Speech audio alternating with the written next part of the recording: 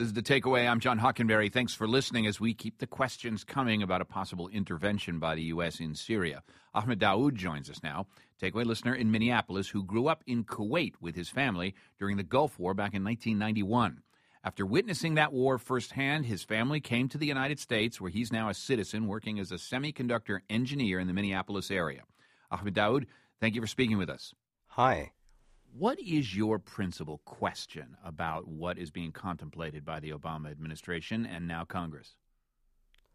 Well, I guess my primary question would be, what is the true extent? I don't think they've elaborated adequately enough about what is the true extent of the intervention that they're planning. I think they've repeated terms like no boots on the ground and surgical strikes and things of that nature. But I think the concern from the Arab world and that I hear being echoed from friends and family overseas is, is this going to spiral into an Iraq situation? Are we going to have U.S. military presence a year down the line in Syria or even 6 months down the line? Or is this truly going to be a situation like Libya or the first Gulf War where things were executed in a very timely and efficient manner and the U.S. was out very quickly? Ahmed, some of this came up in the hearings yesterday, and I think we'll probably hear more of it over the next few days. But how many conversations have you had with friends, family back in the Middle East, people who are from the Middle East who are part of your friend network here in the United States, that go along the lines of, man, we could soon be looking at instability, war, and violence from Libya to Egypt to Syria to Lebanon, straight through to the Gulf and Bahrain, including maybe even Kuwait. Had any conversations like that?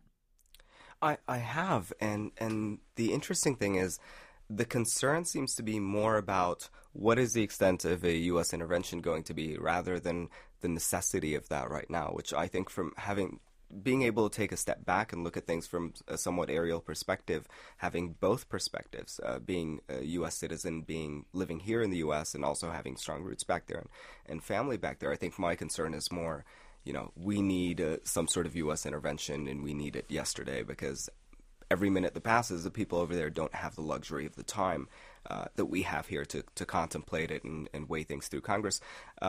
There is definitely, like you said, the concern that things would spill over if the situation is not managed, and that's a very true threat, and it could destabilize the entire region. People are worried about that. People are concerned about that, but also people have some sort of a knee-jerk aversion to the idea of a U.S. intervention because, they're still traumatized with the experience with a very strong military presence still to this day in Iraq and in Afghanistan, and it doesn't seem to be going away as quickly as people had hoped. So I'm hearing an odd parallel. Earlier on the program, an Israeli official suggested that there's a lot of sense within Israel of a feeling of caution. Whoa, careful. This could go wrong. That's echoed in the Arab world, it sounds like. Absolutely. People do acknowledge that this is a powder keg.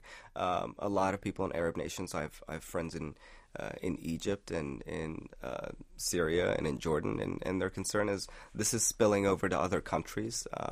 These conflicts, people from both sides of the conflicts, both Alawites and Sunnis, some of them are escaping Syria, and these conflicts could spill over to being localized conflicts in the countries to which they are going to seek refuge in.